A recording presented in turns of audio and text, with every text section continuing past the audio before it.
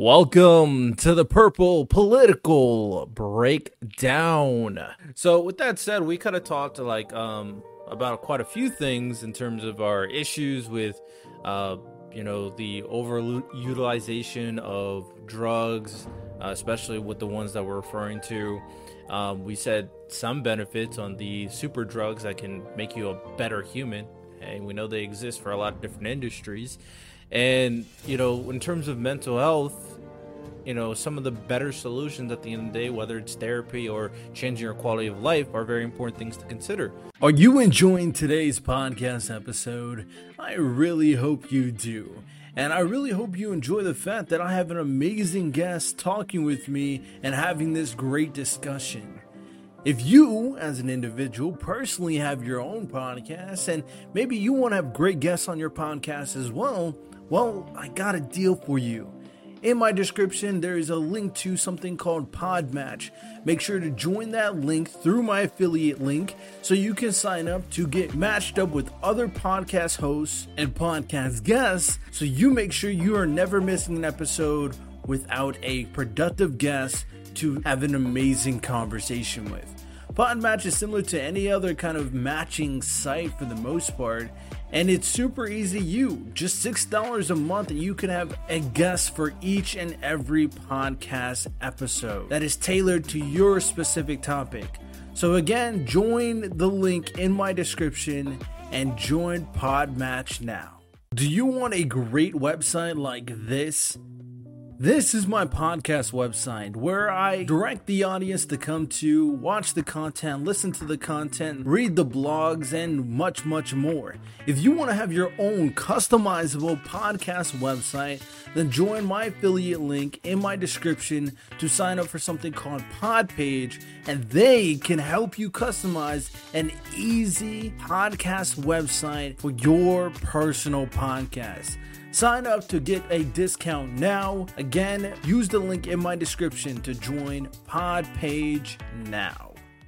Welcome back, ladies and gentlemen. We are back at it again, of course, recording an episode on September 11. Rest in peace for all the people who unfortunately died. We are not talking about conspiracy theories today. That was for the Deep State episode. Go watch that one and enjoy all the conspiracy talk over there, which was a very interesting conversation. Not gonna lie, Jonathan, you probably would have found that conversation very interesting with Raul for the Deep State conversation.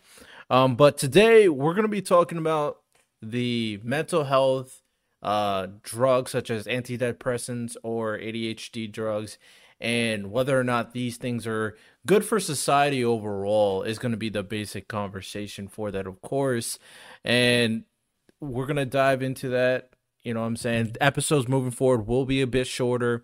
I will say that you guys can obviously support the episodes by leaving a review on Apple Podcasts or Spotify, liking the video on YouTube, or checking this out on Roku TV on the Planet X network. Make sure you guys go check that out, of course. So I guess to start it off, it's been a while with all three of us here. How y'all doing? I am doing good. I'm busy. I'm working myself like a dog between school, but I've been doing good.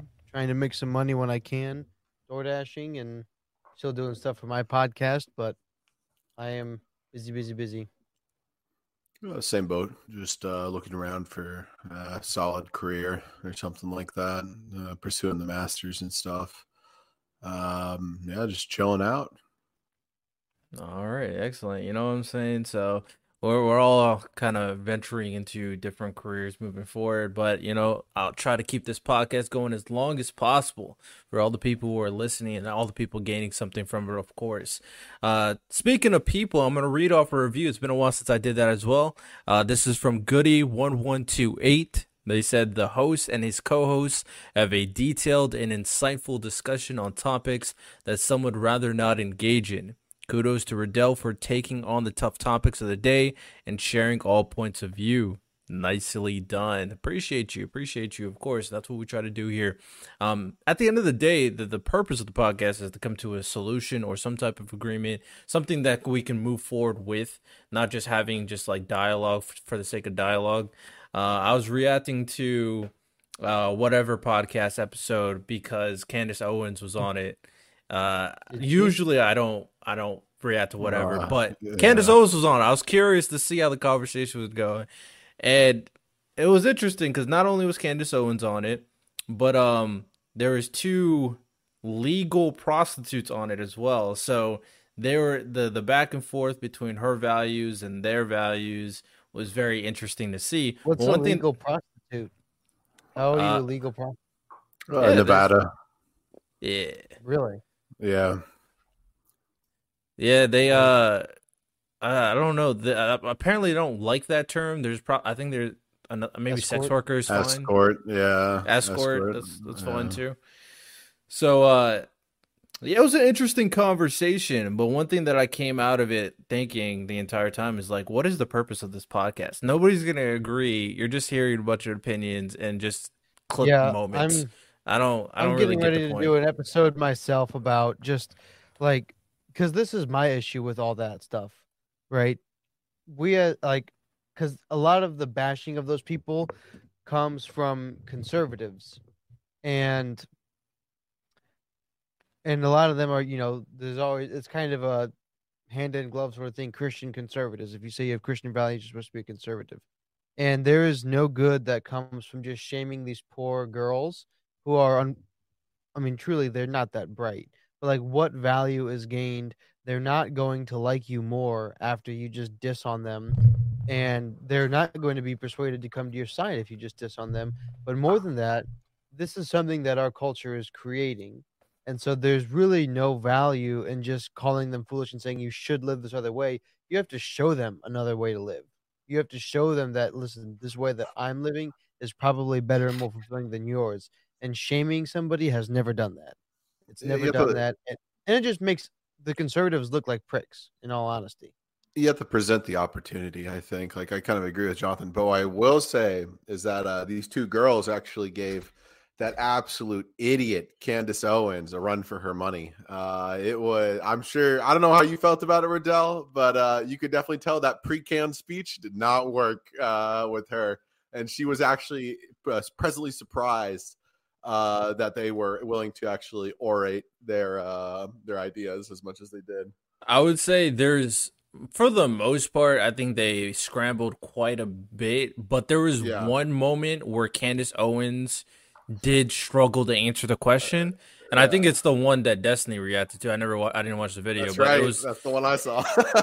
it was the moment where they were asking her, okay, what if your husband just all of a sudden gained this like want for her to peg him, and it's like she scrambled with that question because she doesn't what? conceptualize the idea of her husband ever deviating from her idealized vision of him. Well, And so do you know? Okay, so do you know who her husband is?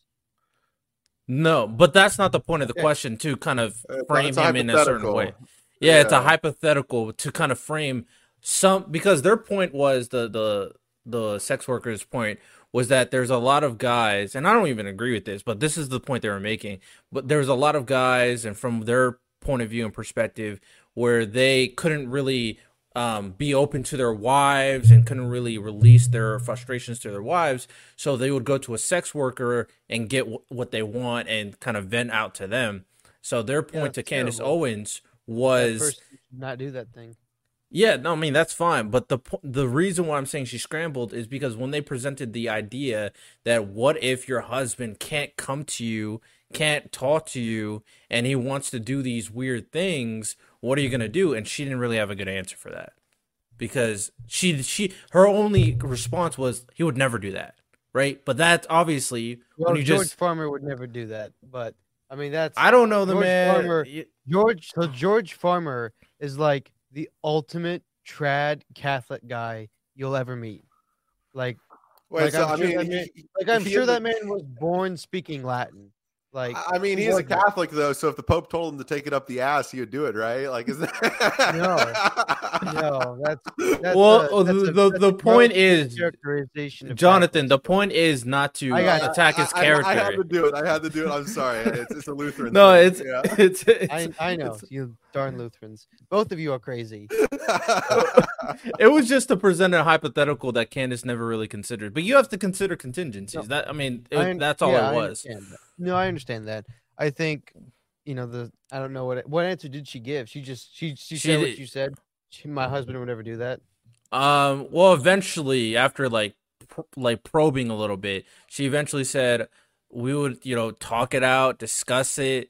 I would never do that. And then they said, okay, what about divorce? She said, no, we won't divorce. Okay, but at some point, like there are Catholics some don't believe relationships that is not able to be saved. So there's some things I feel like sometimes you just have to concede. If he really wants this and you're not giving it to him, that might be GG's. But Well, that's all I I'm would say that man, when you make that vow, right? You vow, you don't vow. I was just at a wedding. My buddy, crazy. I'm 20. My buddy is 19, and he just got married. So he just got married 2 days ago. So good for him. Congratulations, Jaden. But one of the vows you make is for better or worse, right? You will not like for better or worse. And what is for worse? Worse is when I'm not exactly getting what I want. That is for worse. For better is when obviously you're both getting what you want, and that goes through every area of your life. So that's not actually a valid reason to divorce somebody because you're not feeling sexually gratified, especially when your sexual gratification is deviant. Like that is deviant to do those sorts of things that they're talking about. Jonathan's kink shaming out here. Normal. Yeah, 100%. I will 100%. Yeah, that's not normal. You should strive to be normal. The thing I'll say on the engagement aspect, like my observation of it was that I felt like she really just struggled with just outrightly saying something with conviction on the topic, right? Yeah. It was like really flim-flammy, and these two girls. That's what Candace always is, I think. Well, I mean, yeah, I don't think so, actually. I would say that she's like one of the more stern people. She has like good resolve in terms of the conservative movement and the conservative media people. There's something about Candace Owens. I have yet to figure it out. I should listen to more of her stuff and figure out why, but there's something about me that, like, I guess this is the most I'll ever identify as a woman, because it's like women say this thing, they have an ick. Like that's the thing, right? They have an ick about something. I don't know. I just don't know what it is. And I don't like this. I feel like her like weakest thing is that like she's kind of like, I see her like in the same, like actually like 1-to-1 with Crowder in a lot of ways, where the only liberals they actually engage with are deranged ones. And then they present that as the, like, that's what we are. Right. Whereas like, you have like, I'll even like, throw Michael Knowles a bone here. Right. Because Michael Knowles debated Destiny. He's like shown his like strength on it. Oh, he did? Right. Michael Knowles he did. Michael Knowles tries to debate a lot of people. Yeah. Ben Shapiro, I think, does a good job of like having a lot of people who disagree with him on any given subject, not just portraying all leftists as the same. No, for sure. Yeah. Like the thing is like, I kind of have a lot of respect for these guys that, acknowledge that first off, like the bare minimum is that there's such thing as great liberal thinkers, right? Like, I think that's like the best quality test to tell if you're like a deranged conservative or if you're like a normal one. And I think that Crowder and I just forgot it, Owens both kind of fall into that category, as well as like I would even say with Crowder, like he falls into hackery, right? Like just very unsincere. Yeah. And Stephen Crowder is an absolute tragedy. He his wife fell off a cliff, bro. It's so bad. It's disgusting, right? Yeah, disgusting is the word for it. And because he can, I can't tell you how many times he goes, "Oh, we're Christians on the show," and then the next minute he'd be like spewing out F-bombs. It's like, well, man, I mean, far be it for me to judge somebody for using naughty language. I think that's not going to send you to hell by any stretch of the imagination. But if you're going to, in one breath, say that you're a Christian, you should try to uphold Christian principles and use something called restraint and prudence. And he has none of it. Well, and he's funny, though. Well, I actually wouldn't even say Well, that. He before was funny. He was funny, but I mean, I like the back in the day, I did initially enjoyed Change Your Mind. Then he just got really cringe. But let's step away from this conversation a little bit. Maybe we'll talk about the Daily Wire in depth in a Sure. different episode. But let's start off with some fair what you need to know. What is going on recently? We'll start off with a not a political or insightful one, but it's kind of crazy that this happened. 70s show. Y'all know where I'm going with this? 70s show. Danny yeah. Masterson sentenced to 30 years in prison for rape. It's crazy. Ashton Kutcher and Mila Kunis was retracting a lot of their endorsement of him after kind of getting the conviction. So kind of crazy thing regarding that. You know what I'm saying? He's a scumbag. I can't help him out. The creators of ChatGPT are on a mission to produce the world's first artificial general intelligence while keeping it both open source and safe. So that's very interesting that they think that they plan to do. So we'll see how that kind of turns out. The G27 summit happened recently. Two of the big things that they discussed is obviously the stuff regarding the Ukraine and Russia conflict. And one thing that they did indicate now, apparently that was kind of different from before, is that one quote that was said was that they believe that states/countries should refrain from the threat or use of force to seek territorial acquisition. So it seems like people are making, or at the very least, some people. I think this. I don't remember which leader, but I think this came from the person who ran it, being India.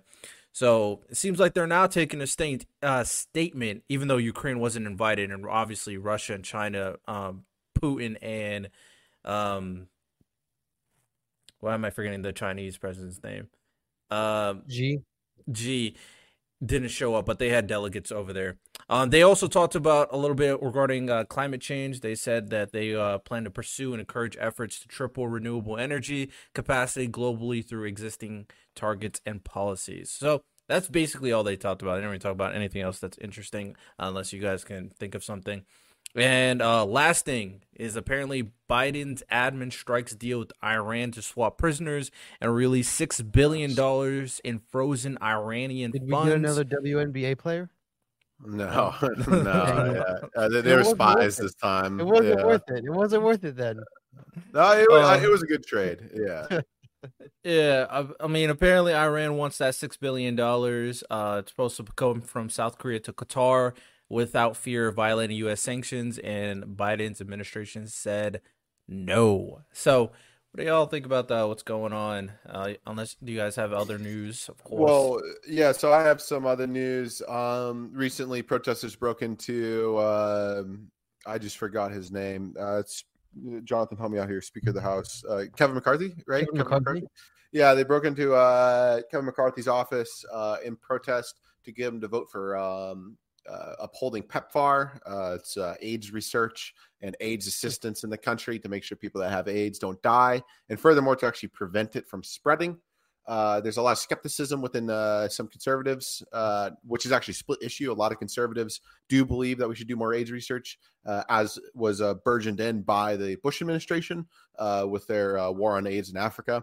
However, with some of the new resurgent or insurgent political elements in the Republican Party, we're starting to see some skepticism towards it, even skepticism towards AIDS research in the first place. Which I don't know. I don't know how you guys feel about that. As to the Iran thing, listen, American life is priceless, right? Like it's like said and done. And obviously, I frown a little bit if we did actually cough up the money, right? But I'm always willing to trade prisoners. I think like every single time. Even if it's like someone that's like Brittany Griner, who's like an absolute loser, right? Like, it doesn't matter. Like, her life is like worth like 1,000 Russians, right? So like, 100%, like, it doesn't matter. And I applaud the Biden administration for doing the trade. Yeah. I got no particular insight on this one. Like I said at the beginning, I've been busy. I haven't had a chance to look at the news in a while. Although I I will say this. This is like the most current event I did find very interesting was the Burning Man rain thing. I don't know if you already talked about that, Oh but yeah. I thought it was funny. Um, I just find it kind of ironic that all of these billionaires and millionaires go out to the desert to worship a statue of a burning idol, and then they get flooded out. Like there's a story in the Biblical. Bible. Yeah. There's a story in the Bible. Uh, I hate to belabor, but where Elijah is contesting against the prophets of Baal to try to start a fire, and Elijah soaks his wood in water and like puts it essentially in a pond, his like altar, and then the Lord strikes it with lightning and sets it on fire immediately, and the prophets of Baal couldn't do it. And it's just like, all nature is but art unknown to thee, all chance structure which thou canst not see. I thought that was funny. Interesting. I, Um, oh, go ahead. well, just to be clear, I think I misspoke. So the trade did get cleared, is what you're saying. I mean, wait, did it? Like it's not. I thought that you said it did. Or did I I said, thought? Yeah. oh, I'm maybe I'm misinterpreting, but when it said strikes deal, I thought they were referring to them saying no to it. But we could, you know what? I'm gonna fact check. I'm gonna fact check. We're fact checking Strikes live. deal. Go ahead. Biden administration clears the way for prisoner swap in Iran. Lifts freeze on $6 billion in Iranian funds. 5 Americans in prison in Iran and 5 Iranian nationals detained in the United States will be released. The administration told Congress. It's a W. I mean, look, There we go. it sucks Okay. that we're giving them $6 billion, right? But like I said earlier, right? It doesn't matter. Like, and any, I say this to everybody, right?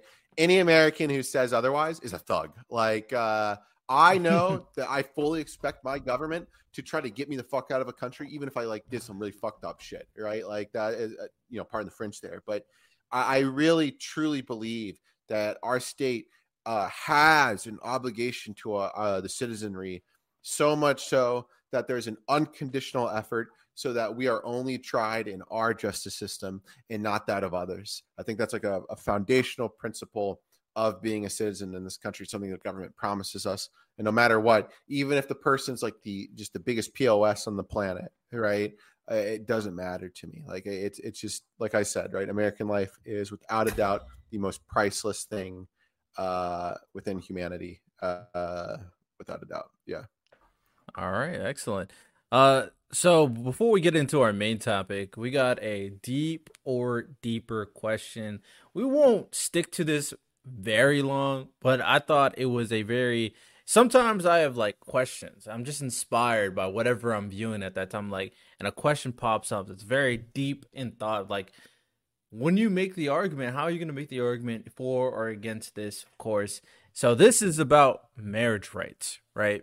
So the question is marriage rights, gay marriage rights, incest marriage rights, marrying an animal, marrying a kid. How do you go up to a person and other than like some moral or even, I mean, I'm willing to hear the religious version.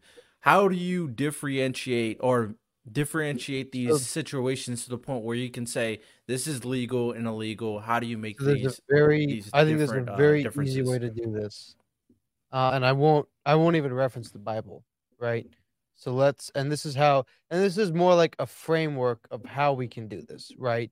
Of how we can separate it. Right. Firstly, marriage is a particular thing, right? Marriage is not just the union of somebody, right? It's not just the union, like any union, like right here, the union of me and my cup. I'm using this cup for a particular thing and I'm doing something with it. This thing is not marriage. Me and my best friend getting together and having a good time and going to play a game or going on a hike or something, that's a union of two people who are in fact bonded by love. Like love is a very weird word that we have that we don't use for we don't have as many words for love as there used to be. And so that Mm-hmm. that is also a bonding of love, but that's not marriage because marriage is a particular thing. And so now we can separate out the particular things and give them different rights based on their importance to society, right? If everything that we know, like say there's a Fire of Alexandria 2.0, and like everything we thought we knew, like was burned to the ground. All information we had, all of this stuff, and there was some sort of apocalypse that restarted the world. And so, All and we right. couldn't go back and find out how things were. And we observed that the bonding of two particular people, a male and a female, tended to have the consequences of creating a new life so that our society can perpetuate into posterity. Would we not call that something different and place that in a higher position of honor than any other union of two people, than of two men or two women? Like they can get together and they can have a union. It might be a little bit, you know, weird and strange because there's not like biological way that you're supposed to do that sort of thing. But if one union of people tended to procreate and tended to perpetuate society, would we not honor that something a little bit esteemed higher? All right. Before we do a little back and forth, Paul, how would you answer the question I asked? I think it's just like contingent upon harm. I think that all the basis of marriage has lost its meaning, and it is just effectively a civil union nowadays, and will remain as so. In reference to like people marrying animals, I think it's relatively unethical. I think that animals can't necessarily consent in terms of incest. I think that it's deplorable in a lot of ways. However, I guess like legally speaking, if it was to burgeon its way out, the number one thing I would just like request is like sterilization in that case for both individuals, as that form of harm reduction there. I don't think that if you like have incestual sex and you produce a kid, that kid's going to have a lot of issues. And I think that that's a somewhat criminal act to bring a child with so many ailments into the world knowingly, you know? So yeah, that's probably the stipulations I would have for it, but it's all harm reduction for me.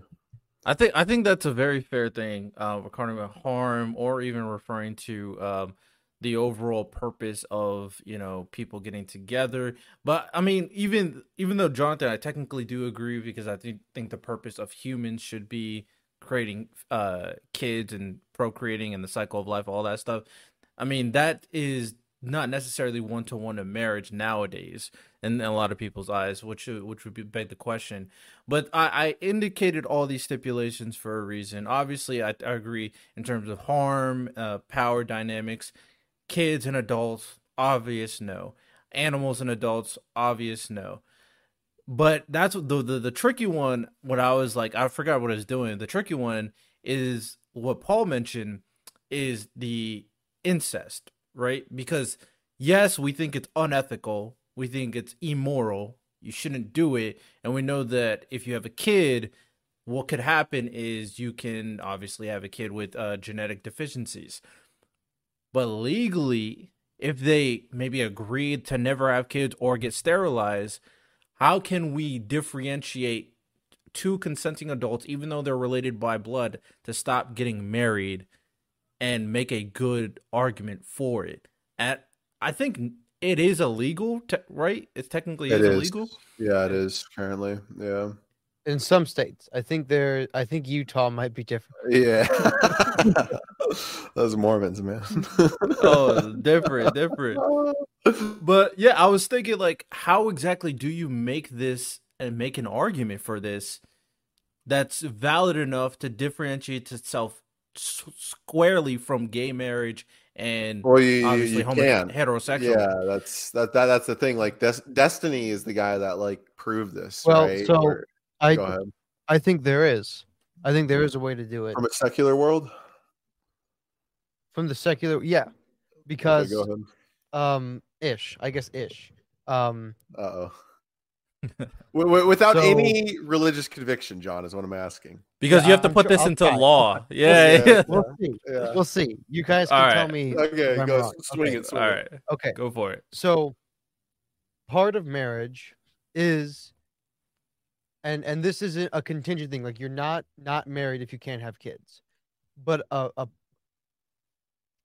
function of marriage is the union between, two people that can create children. It is the sort of thing that can create children and can create healthy children that can continue on to posterity and can continue our society.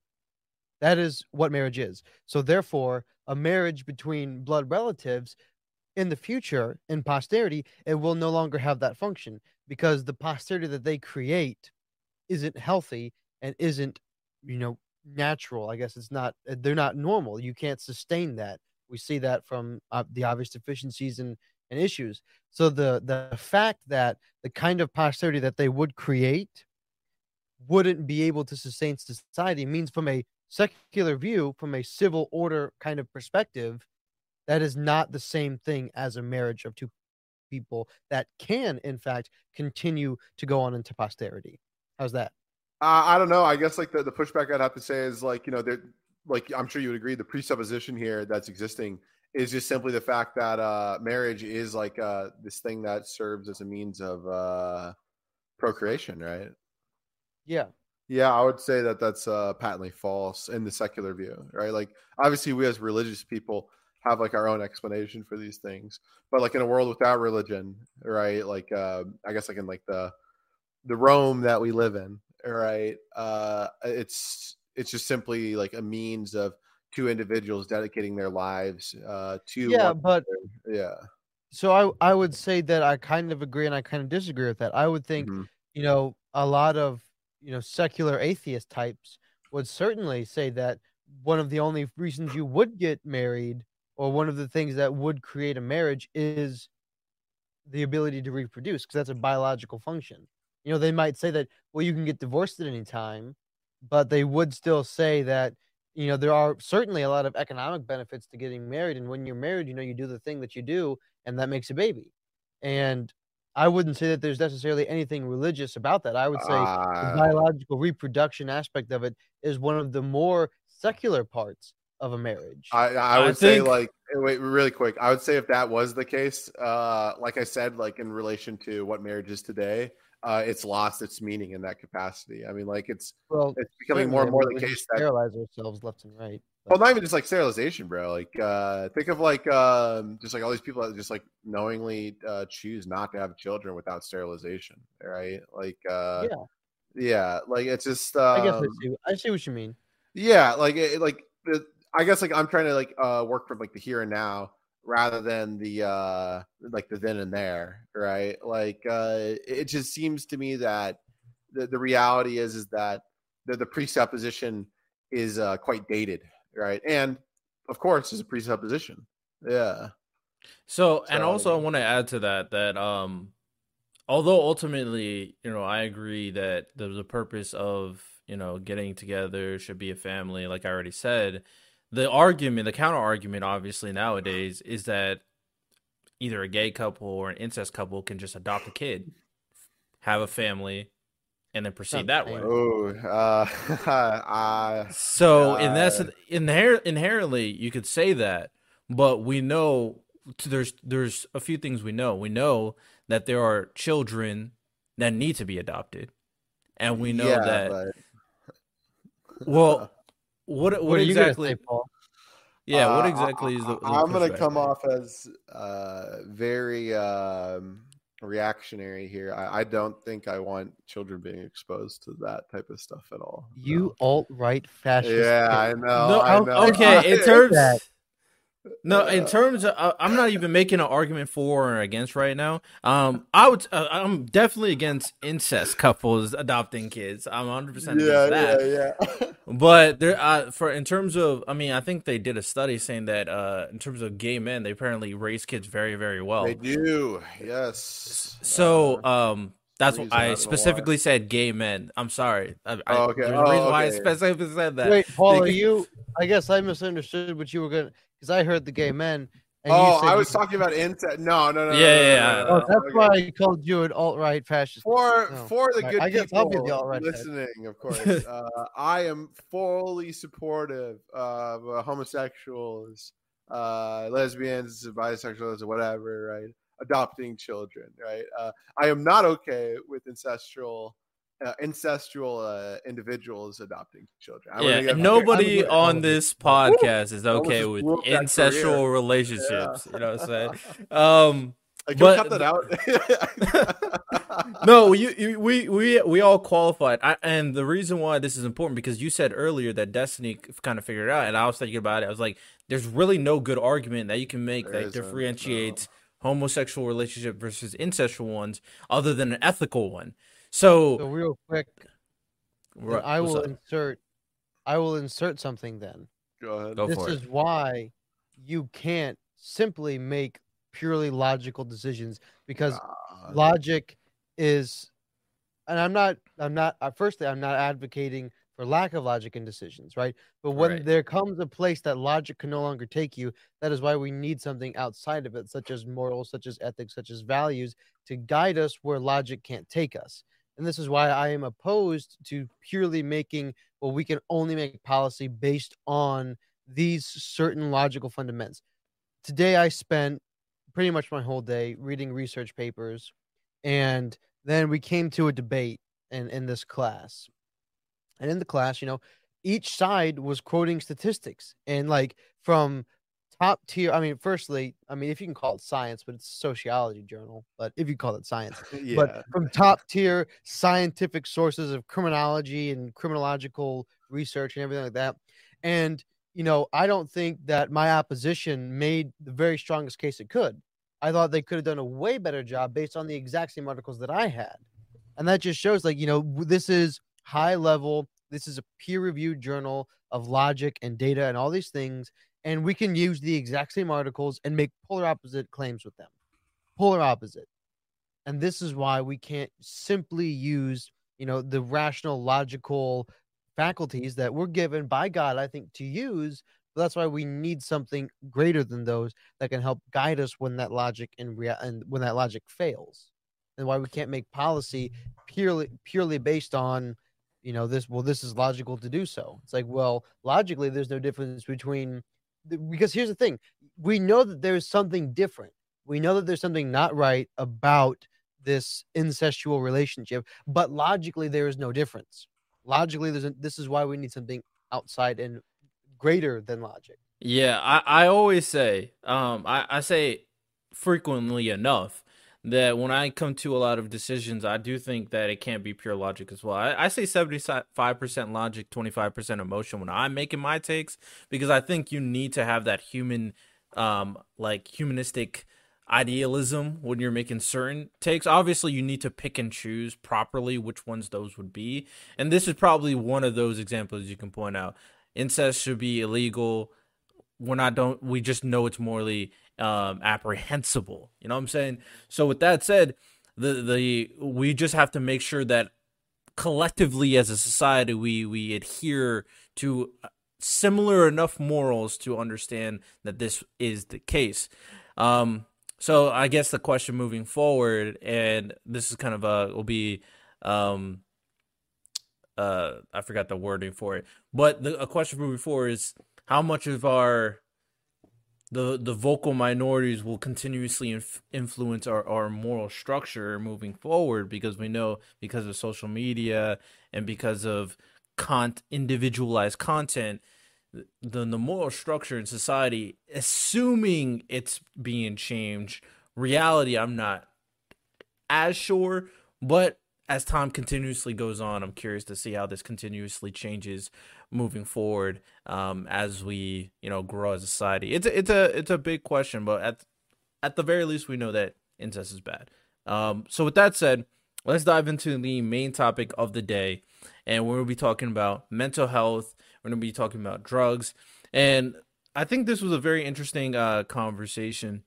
I was thinking about it in terms of ADHD and depression.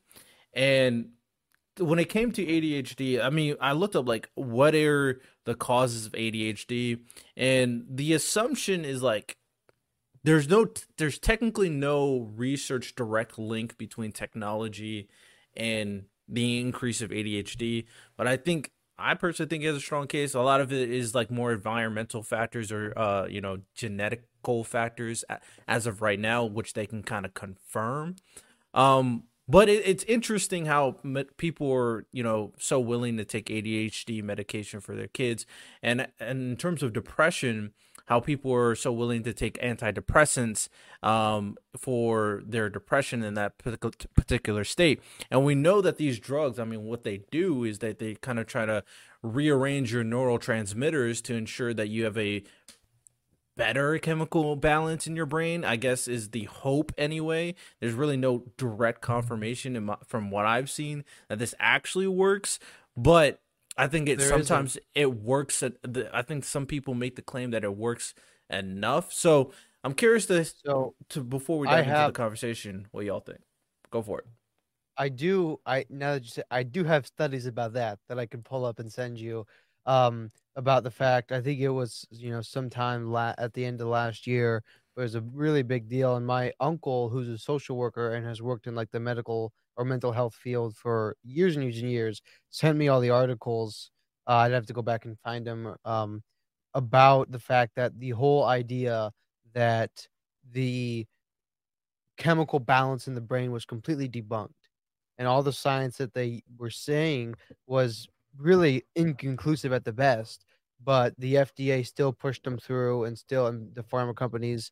Now I sound like the crazy conspiracy theorist. All the pharma companies, but the pharma companies, of course, were going to make millions and millions and millions, if not billions and billions and billions of dollars on this. So they said, just kind of goof up the studies a little bit, and so make it seem conclusive. But in reality, the people who claim, because obviously, right, people go on it and they feel better, but it's a placebo effect is essentially what it is, because they found that there was statistically no difference between the effect of placebos given and the actual SSRIs given. And so it's just placebo effect. And like, right, if the placebo is working, it's working, right? Like if you get better, you get better. And there's nothing about that, but it's not the SSRIs. It's not the actual, because then this is the problem. This is what the studies ultimately said, is we don't know what a chemically balanced brain looks like, right? Because if we scan all three of our brains, obviously mine's the smallest, but everybody's a little bit. Everybody here is going to have a completely different neurological and chemical balance of brains, and all of our brains will be developed completely differently. And so, like, what's the right balance of chemicals? Like, there isn't one. And that's what the study showed. In reference to ADHD, as far as I know, those medications that are given are not classified as SSRIs. They're classified as like amphetamines, right?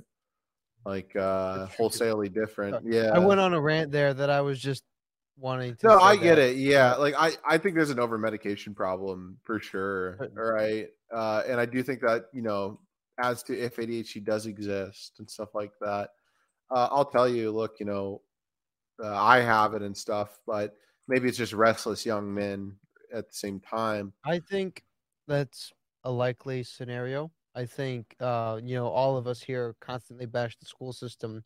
I think it's a school system that is geared for, it's based off of the Prussian model of schools from, the 1800s.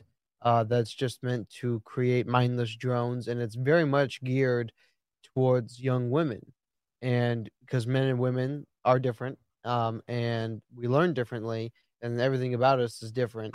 And it's certainly a model of school that is ideal for women and young girls who can sit still all day.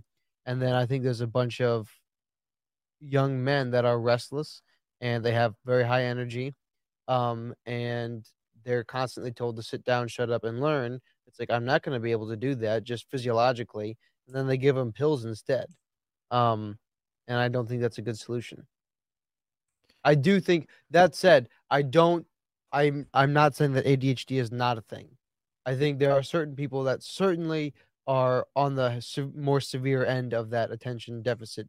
Yeah. And I'm not saying that wholesale ADHD is a fake thing that we just made up. I'm not saying that. But I'm saying it's certainly an overdiagnosed. And even my psychology professors would tell you that it's overdiagnosed, because in the most recent version of the DSM, they cut all of the requirements for ADHD in half. So, yeah, and I'll leave it at that.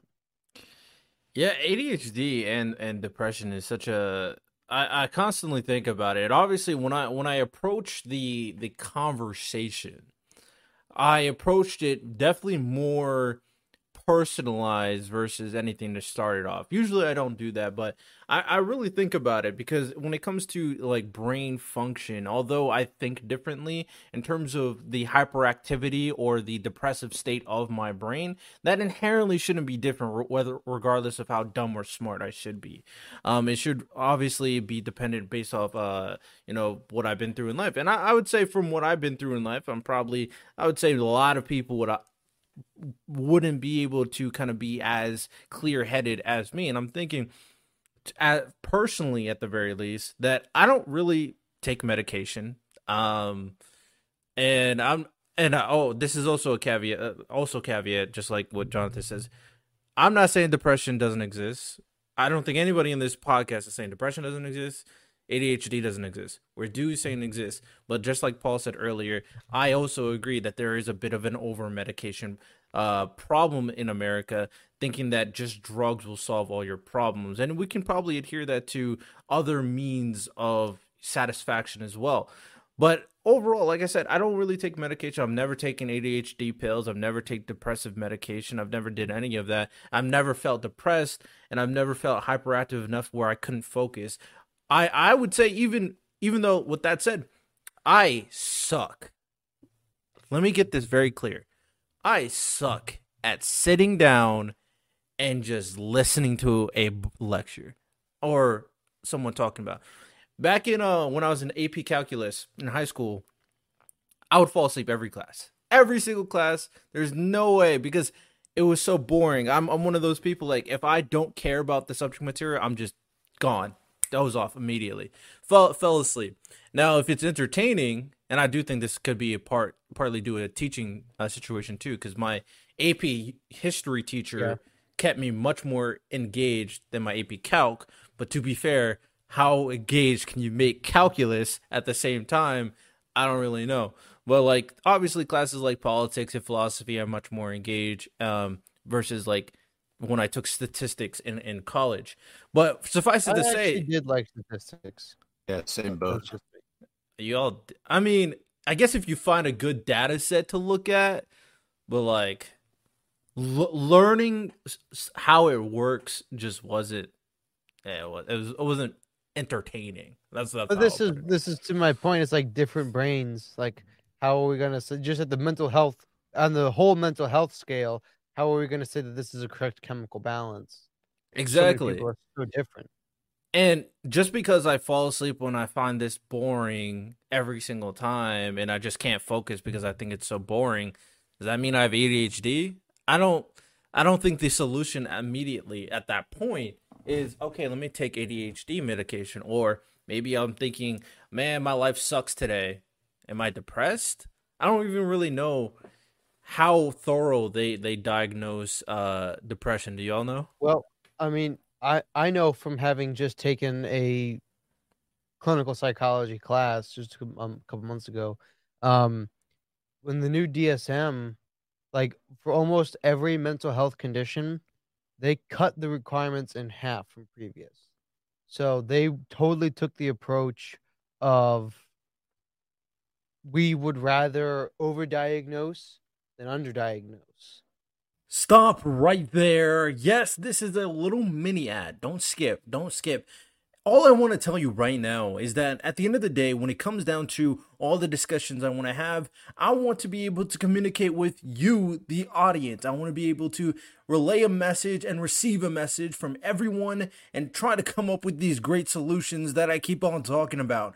So if you want to be part of the community, make sure you go to the website and sign up for not only the email list so you can get weekly emails from me for the podcast episode, informational sessions, all that great stuff, but also sign up to go on my Discord so you can be part of the discussions, debates on my live streams. So be sure to go to the website, www.purplepoliticalbreakdown.com, and go to the email list, sign up, and go to the Discord and join the server. Now back to the episode.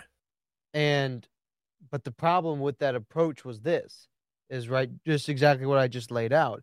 They overdiagnosed, but the prescription for it, they're not really doing talk therapy as much anymore. Instead, they're just giving people prescriptions. and the prescriptions don't really do a whole lot. And so placebo only works on so many people. That's why the doctor has a discretion to prescribe a placebo pill if he thinks that it'll work.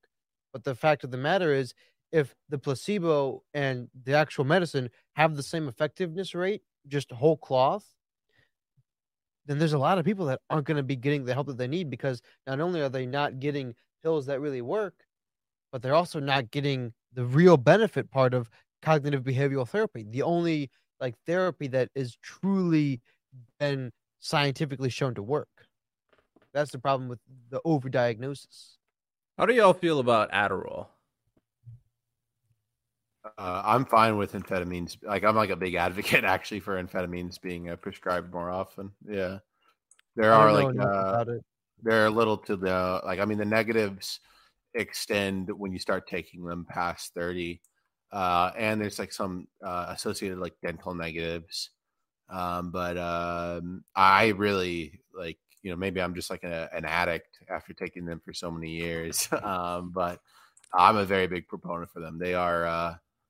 I mean, it's like a wonder drug, like quite literally one of the most life changing substances that we have available currently for people to get. Like you see C students become A+ students with it. It's just something that's so incredible. The negatives with them for like causing depression and stuff like that are more so associated with that of like when we prescribe them to young people, like people under 15, which I don't believe we should do.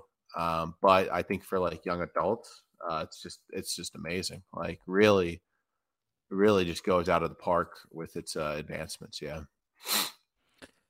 Paul, It's do you happen to know? Go ahead. Do you happen to know if there are like long-term studies from people who have been on Amphetamines? Adderall or those amphetamines for like 20, 30 plus years? Yeah, their hearts blow out. Yeah. Yeah, that's Okay. that's the big issue. I didn't know. I don't know much yeah, about. it's. So I mean, I'm just it's legal to meth, me. right? Yeah, What was that's that? all. Sorry. It's legal meth. That's like the Yeah, entire like yeah. thing. That's Yeah, what I'm. It's just to me. I'm not. I think there's a fine line, and I think there's discretion that is involved. But to me, it's inconceivable to just assume that putting in this very illicit and toxic substance, not illicit, toxic substance, um, that there won't be other ways that alters your state of conscious, that alters your brain, and that there won't be some other side effects, let's say, other than simply your heart blowing out. Obviously that's a physical, but I'm talking more. yeah. We You don't want know, people getting messed up in the head, right? there's Like, so yeah, that's what I'm saying. yeah. Like we don't really know. Um, like for instance, Well, there. with the mental stuff we do because we've had access to amphetamines since I think the 30s. Sure, Like sure, the most notable example, of course, is the Nazis using it in combat, right? Like as well as like the U.S. Air Force using it for pilots. But as far as I know, a lot of the negative mental attributes to them, there are like some risk, I think, for development of schizophrenia, but it's relatively low, and it's only it just makes it more prevalent for those that already have the risk in general. sure, sure. Yeah. So that's all I gotta say on that. I agree, and I guess we have had it for a while, but Yeah. I'm gonna label me a crazy conspiracy theorist, I know, but I am weary of many studies, and the reason I'm weary is not because I believe that there's a conspiracy to fool us into thinking that whatever. I have just for 4 years now. My dad is a professor, so pretty much my whole life I've had access and been able to read studies, Mhm. and these are scientific peer reviewed studies, and maybe this is also totally possible as well. This is totally possible that just sociologists suck, which is totally possible because they're sociologists. They're psychologists that couldn't get into psych school, but um, they're just baloney. Like all of the studies I've been reading I'm in senior level, grad level courses, and they're having me read these studies, and I'm like, this thing is absolute bullcrap. It's bullcrap. And I'm probably just falling Wait, but into there's like a generalization bias. I'm there's a just problem here, though, generalizing that. Jonathan. I need to interrupt. Yeah, You're being pick and choose with your studies that you have, right? Like earlier, yeah, you made these like studies that corroborate like the yes. negative effects, but now at the same I am time, for I am more than pharmacological ones, happy I am more than happy to cite statistics that back up my point of view and yeah, refute the ones that that's disagree with me. powerful. I I am like it. more I like it. I Yeah. am more than happy to do that. I am more than happy to do it. If it sides with me, I'll cite it. If it's But not, I'll say it's bogus. in all But seriousness, though, right? Like you see the pitfall here, right? Like, no, and this was yeah, absolutely I see. And this is what I was about to say is it's more than possible that just sociology is just a fake science and that's why all of their studies suck. Um yeah, and it's not the case for more legitimate hard sciences because that's the problem with sociology. This is often called a soft science, which pretty much just means fake science, in my opinion. And that's all I have to say about that. But It's right definitely on. much that's harder total to possibility. do studies based off, um, human behavior and human interactions between one another, and to make sure that Especially you're criminal action. yeah. So I definitely it's always been tough, but it's always been interesting, obviously, because we want to understand humans as best as possible, and whether that's to understand them for the better or understand them for the worse, think about that for yourself, of course. um but it's a very interesting conversation, because I do think there's something to be said to utilizing man-made drugs to increase human performance, because like Paul was talking about in terms of Adderall, or well, now it's Vyvanse. not legal, but back in the day, steroids, right? But they do use other things, what I'm saying, to help performance. So a lot of people in a lot of very very very particular professions, probably any entertainer probably uses one. We know that people in the porn industry use one. We know people, athletes, use them. A lot of people use drugs to better their performance based off whatever they're doing. And when you're doing something continuously, maybe it's, these are things that is just beyond human capability, so you just got to rise to the occasion by using these said drugs. I do think that's a little bit different than using a drug to put you back on status quo, which is like Yeah, to restart your mental state to how it's supposed to be, because like Jonathan said, we don't even know how that's supposed to be in the first place. We don't know what a proper chemically balanced brain is supposed to be working like. We don't even know if that even exists. So I think that is the tough part, is thinking that we're basically trying to make a normal human. We don't even understand what that really means in the first place. Yeah. So that's definitely a more interesting conversation behind that. And for me, at the very least, I definitely say, and back up to kind of what Jonathan said in terms of therapy, that the best way to approach these things, especially when you're trying to put yourself back on status quo, is obviously more than likely has to do with something in terms of quality of life, and kind of what external factors can help you put you back, what hobbies you can be, or what relationships you can make. And I would say, at the very least, to play devil's advocate, maybe some people can't do that. So at that point, should we like adhere to, if they can't do that, they can't have the proper relationships, they can't meet the right people, are we saying, okay, I guess, take some drugs and hopefully you'll feel better? Do you think that's the best solution? I mean, Don't. yeah, no, I would rather like us, give people shot at getting out of their present situations while they acknowledge the risk. As for giving it to children, I think that's a little bit of another question. I mean, I'm a little bit skeptical of like parental choice already in a lot of ways. I feel Yeah. like I don't know, like after working with children and the like for a lot of my life, you come to really resent some parents because of the rationales they embrace in terms of the things they want for their kids. Yeah, like making their kids walk to school 3 miles away or something like that, where they're like prone to being hit by traffic because it's like good for them. It's like, and that's not even a severe example. That's the sad part. It's just like, I don't know. I feel like in terms of the medical stuff, I really don't think parents should necessarily, have that right to treat their child for that. But when they do become adults, I think that person should, be able to step up and say, hey, look, I think this is my decision to make. Yeah. I totally understand what Paul's saying, 100%. But I'm not yet convinced that that is the best way. You said the best way. I think, you know,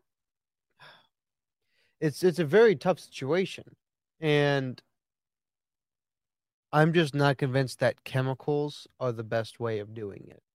Um, I would lean towards. I'm a big advocate of like counseling, but unfortunately, right, when it comes to things like kids not being able to pay attention in school, I'm not sure that going home or going to somebody and talking about that is going to make them better able to pay attention in school. When it comes to things outside of school, and just like general quality of living, it's a tough thing to just say that the only way to take care of this is chemical alteration.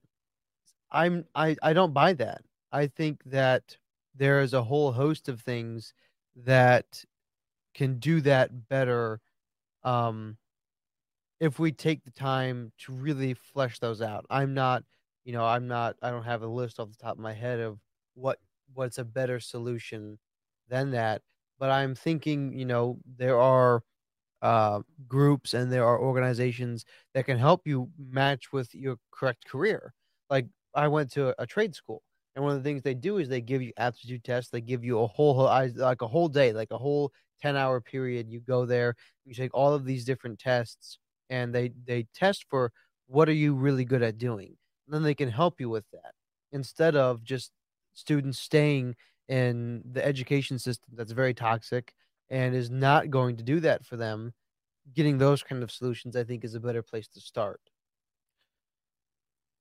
Yeah, I think we talked in nauseam in terms of mental health. There are so much better ways to approach it, but obviously, in order to approach these things, whether you're saying therapy or it's a cultural shift on how you're living your life, these things are much more difficult, and it requires some type of innate innate living change that that person would have to make Yeah, themselves in order and I to accomplish a yeah, better healthy mind at the very mhm, least, mhm. right? And So I think go ahead.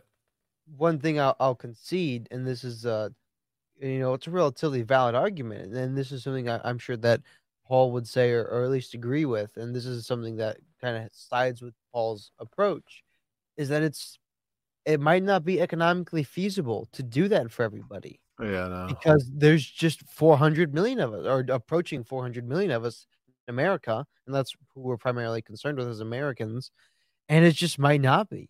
And so, in all seriousness, Paul's approach might certainly be the most practical, but then I think that gets to the tyranny of practicality. But What I did. I hate hearing it, man. I don't believe in the tyranny of practicality stuff whatsoever. Okay, no great civilization has fallen to practicality whatsoever. Sure, there are issues that present themselves, but I don't think they're profound enough to I would warrant. say I understand, and Yeah, we don't have to hash this out now. sure. Yeah, Maybe a different day, but yeah, I for guess sure. another point to bring up, because I'm sure people who are listening or watching are thinking this to themselves. Okay, we know we're getting over medicated to try to put people back on the status quo, but we don't even know if it's even working. Why are they pushing it in their face? Some people would be asking, hey man, is Big Pharma doing this on purpose? Is Big Pharma Yes, I'm just Is Big Pharma, as Fimic says, a very big critic of Big Pharma, as we know? Uh, are they the ones that are doing this for profit versus doing this for the betterment of the people of the country? What we think? It's the former for sure. I mean, I don't think that, like, I'm sure that a lot of the lab techs, uh might like have like very strong convictions, right, in terms of like them helping the world. But like GlaxoSmithKline has like already pledged that if they find the cure to malaria, that they'll or the vaccination to malaria, they'll just like make it free in public. So I'm sure there's like some element, but the biggest element in terms of pharmaceutical industry that lives in my head is just everything that happened with Purdue, right, and OxyContin. I think that kind of like was the removal of the veil, so to speak, and a good insight into how these people think of us, right? Which is, at the end of the day, like these things for treatment. Granted, this doesn't necessarily rule out the fact that we should take medication. We should, but they still do have. Can you explain the thing with Purdue they're referring to? Sure. Yeah, Purdue Pharma released a drug called OxyContin that was used to treat pain symptoms for all sorts of different injuries and disabilities and the like.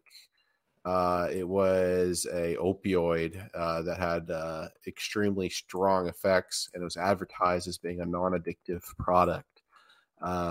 And as time went on, patients in the beginning stages of the release of the drug started having issues with the drug, and in the form of the pain still coming up because OxyContin was just too low a dose to like sufficiently cover someone through the rest of their day.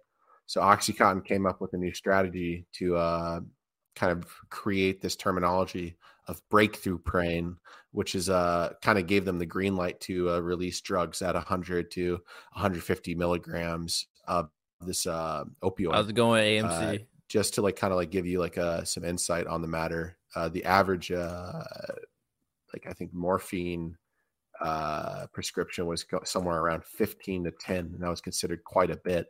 And they were administering 15 to 17 times that to the American public. They also created these things called pain societies to corroborate their research by lobbying into the sciences as well as the federal government that their drug was pretty much like the most ethical thing to do and the right thing to do.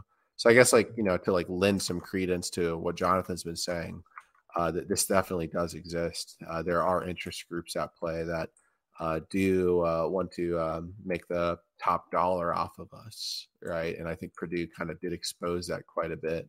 The difference is that it just kind of comes in the form of federal regulation. Appreciate hopping you on. That kind of like regulates these things. The reason why OxyContin got away with what it did was because of conservative lawmakers and their deregulation of the pharmaceutical industry as well as the Food and Drug Administration. I think that these things can be deterred, but the problem is that like, if we as a country continually just cut these programs that are built to protect us, they can be actively subverted like they did with the Food and Drug Administration, which got them the label to sell OxyContin. So yeah, there's a really good show about this on Hulu. It's called Dope Sick. It has Michael Keaton in it. It's incredible. I know Jonathan and I's communities were deeply affected by this crisis. Both the people of Florida, the people of Ohio, probably were the battlegrounds for the crisis. And it still claims around 50,000 Americans' lives every year. So yeah, it's a real big deal, and they got away with it. They paid a minor fine.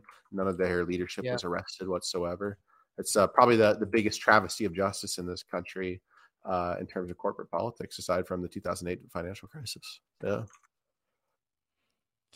It really highlights this very important thing in terms of and although we sometimes when people come on, when conservatives or Republicans come on and they go like big pharma is destroying the world or something like that, very apocalyptic kind of rhetoric, I push back at the very least, because I don't want this kind of overall idea. But in general, I've always been pretty honest how my opinions in terms of big pharma, if anyone asks me, that I'm not a big fan at the end of the day with this big company and their kind of control of drugs. And when it comes down to something like this, when you're trying to put yourself back in status quo for this, you do have to pay attention that what you're putting in your body, especially when they're drugs and not just normal food too. You know what I'm saying?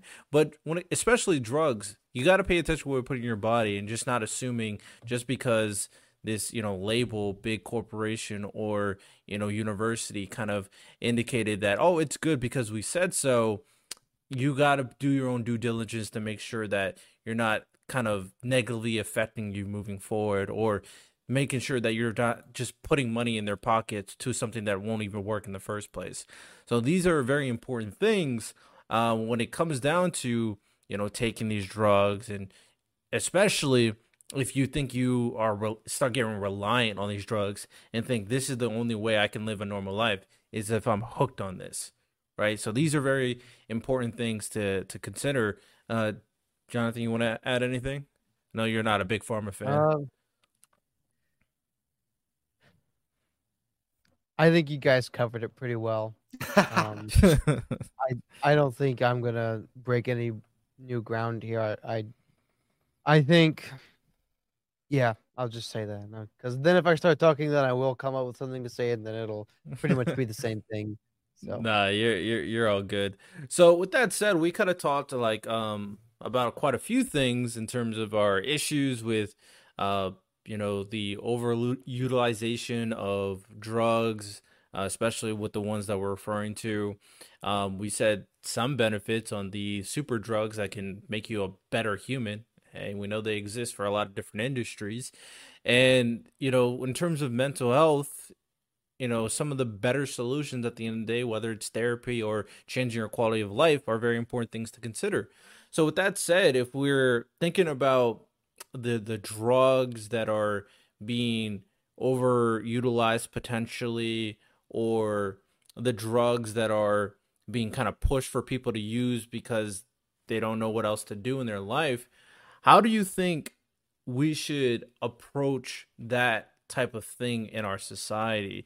Do you think we can put something into policy in reference to Big Pharma constantly putting these drugs out? I think Biden actually is doing something. I think I briefly saw, hey, I didn't read in depth with it, unfortunately, but I think I briefly saw where he's kind of putting more restrictions on certain drugs, I believe. Paul, you can quote me if I'm wrong. Um, but what do you think is the best forward if you're kind of telling someone, oh man, what am I going to be advocating for? How should we handle this situation moving forward? I'm not really certain on what you're asking here. I apologize. I think there's something Biden is doing. I think there's like a couple of drugs where he's making stricter regulation Yeah, on it. amphetamines. Yeah, So yeah, that's probably what it was. Okay. yeah. So yeah, so that's basically what I was asking, if that was what he was doing, because I briefly read it, but I didn't read in depth Yeah, what he was so doing. I'll give the anecdote. So for me to get Vyvanse, I originally probably before the Biden administration would have to wait somewhere to 3 days to get my prescription. Now I have to wait 3 weeks in a lot of cases, and then I have to pick it up within 2 days, or else it expires because of the need of it, and it gets sent to someone else. And it kind of hurts because I don't necessarily have a dependency on it. Like I went through all of college without it, but just having it for like certain things that happen in my life, it gives me a lot more what's the word, if I meet with someone that's like a big financier or something like that, I want to take this so I don't miss a single word of what they're saying in the conversation or something like that. It's a like to me, it's a PED, right? Like this is like this performance enhancing drug that I only use, like pick and choose. For a lot of other people, they take it day in and day out. That's look, I'm not a psychiatrist, right, by any No measure. good. Appreciate you But in what the I chat, will tell AMC. you is that there are quite a few people that I know that do have some health effects from taking these amphetamines so much. And the Biden administration noticed those health effects that were happening. Like, for example, one of the things that some psychiatrists will tell you when actually prescribing you with these medications is you can't work out, right? And I think there's been a couple of instances where people, this is the case with a lot of medications, just completely ignored doctor's orders on it, right? Mm-hmm. And like ran a fucking sorry, I don't swear too much. Ran a marathon while on these things, right? Oh, Yeah, and you can expect the results, right? Like your heart blows out because remember what an amphetamine does is not only does it make you more focused, it gets that blood coursing, right? And that heart starts pumping in so much of it, right? That it can just completely destroy it. So yeah, like the Biden administration. that's what I think. There's. Mhm. Oh, sorry. Go ahead and finish. Really quick, yeah, the Biden administration just like, in my opinion, has taken a little bit too cavalier of steps through the the DEA and elements of the ATF. But I will say, look, I mean, if there are a lot of Americans making stupid decisions with it, right? It might be the time to do it.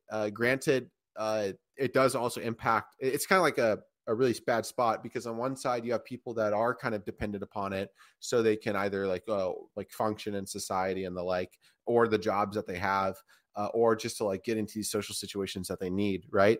But on the inverse as well, you also have these people that are like literally like blowing out their hearts, coughing up blood, having seizures. The biggest thing with Vyvanse is it can make you forget to drink water. Is like a big problem sometimes, or it can make you drink water.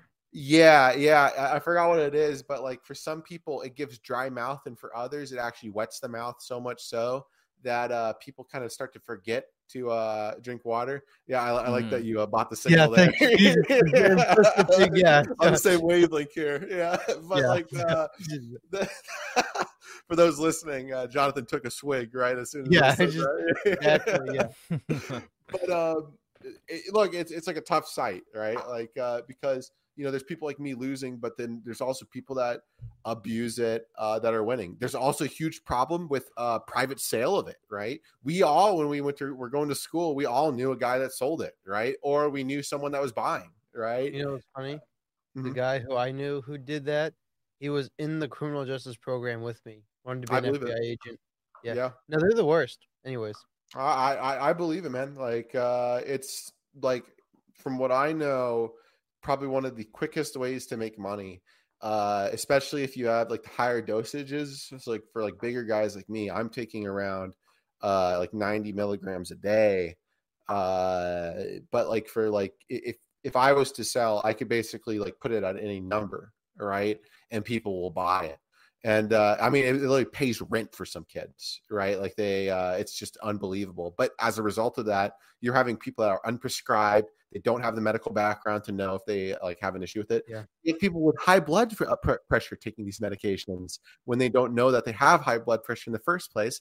And then, of course, they go to athletics the next day or the gym and they blow out their heart, right? Or they like they have like these issues, right? So I think that's potentiality for the way that like some pre-workouts go, because I've seen some of the dosages on like pre-workout, and they don't have amphetamines in them yet until the next company man, I used to be a pre-workout guy. Now I just take creatine. Not gonna lie. Yeah, but it's like, I mean, some of them are like 400, 500 milligrams of caffeine, and caffeine gets the blood pumping too. Not quite as much, not nearly as much as. I mean, it has different effects as well. But one of the things they put, I should reframe it. It's not the caffeine that gets the blood flowing. They have other chemicals, other things in there that allows your blood to flow. That's not amphetamines. But then the caffeine has other effects that keep you up. Obviously, like in the concoction with the other ones. Yes, in the concoction. It gets you wired. 100%. Yes, and then people go work out at the gym with them, and it's like that's going to be a problem at some point. For sure. Yeah. The big thing, I drink the bangs, and then they have coffee in the afternoon, and then it's like, dude. Well, I'll tell you one thing. I used to be a caffeine skeptic, Jonathan, but I'll tell you, I think God made that thing for us, man. Like all the studies about it. There have been so many good studies from actually like reputable organizations. And remember, there's like no massive like pharmacology movement behind caffeine for the most part, right? I love caffeine. I have a whole podcast episode.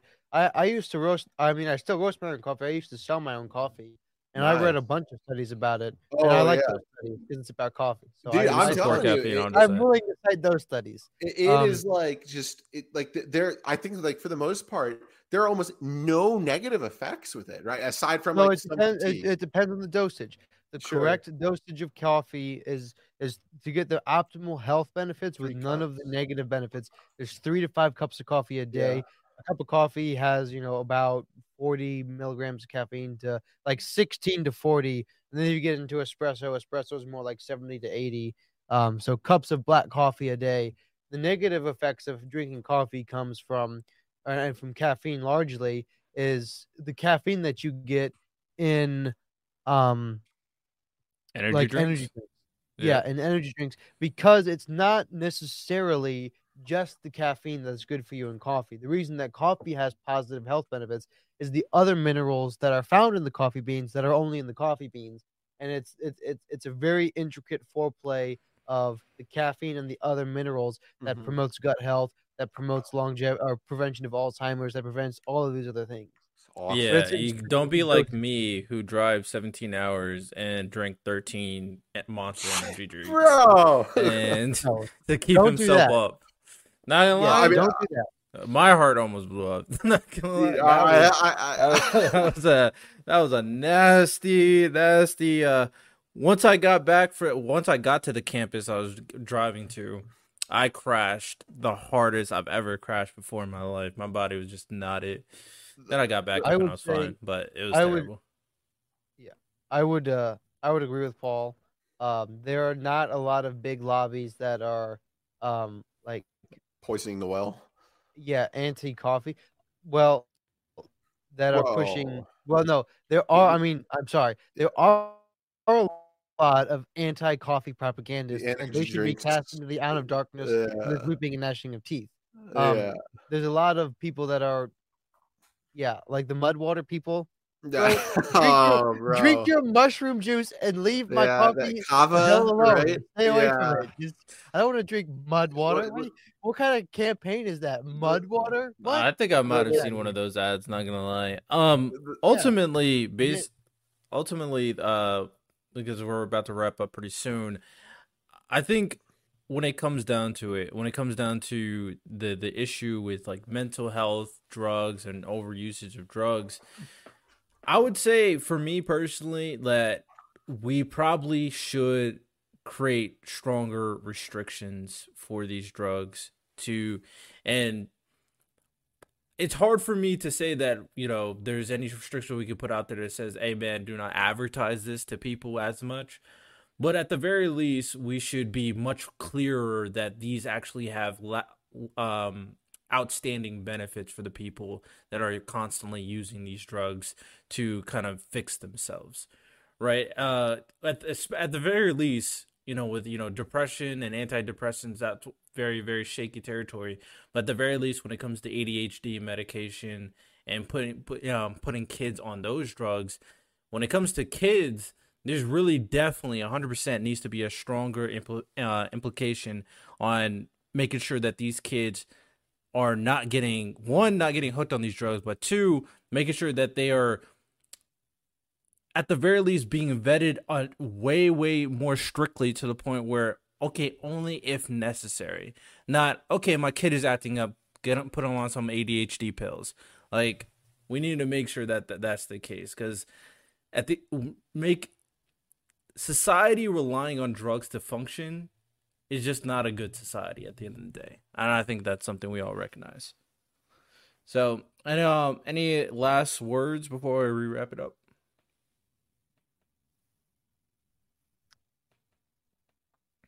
No.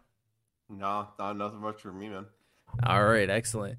So that is all we got for today. It's a very interesting conversation between mental health, drugs, the overuse of medication, to kind of put people back in action. One thing, if you're listening, make sure that use this as a last resort if you can. Do some self-reflection, do some behavioral therapy, do some therapy or counseling in general, and maybe with that kind of self-reflection on how you're living your life, you may be able to kind of function in society without these drugs to kind of crutch yourself on. So a little advice from us. We're not experts by any means, so don't blame us out here. But with that said, y'all have a good one. Rate the podcast 5 stars. Leave a review on Apple Podcasts. You can visit the website Blind Knowledge or Planet X Network to check out the podcast and all the great content. And if you want to start supporting the podcast moving forward as we continue to grow, continue to make waves, continue to come up with solutions that are always productive without political bias, because keep in mind, I'm right in the middle. Jonathan's in the conservative. Paul is a lefty Democrat. With all that said, we can come and have these conversations. So these are very important things. Be an advocate, of course. Support it via Patreon. Y'all have a good one. Take care. And well, check it out, y'all. We got what you need. We're all living in apartments, condos, vans. Well, dude, even you can have a studio in a box. Yes, we can help you with that right here at Blind Knowledge. We work on your budget, and we figure out your measurements. We'll get you the best sound for the best price. Let me know, 877-237-1143 or at blindknowledge.com. Yep.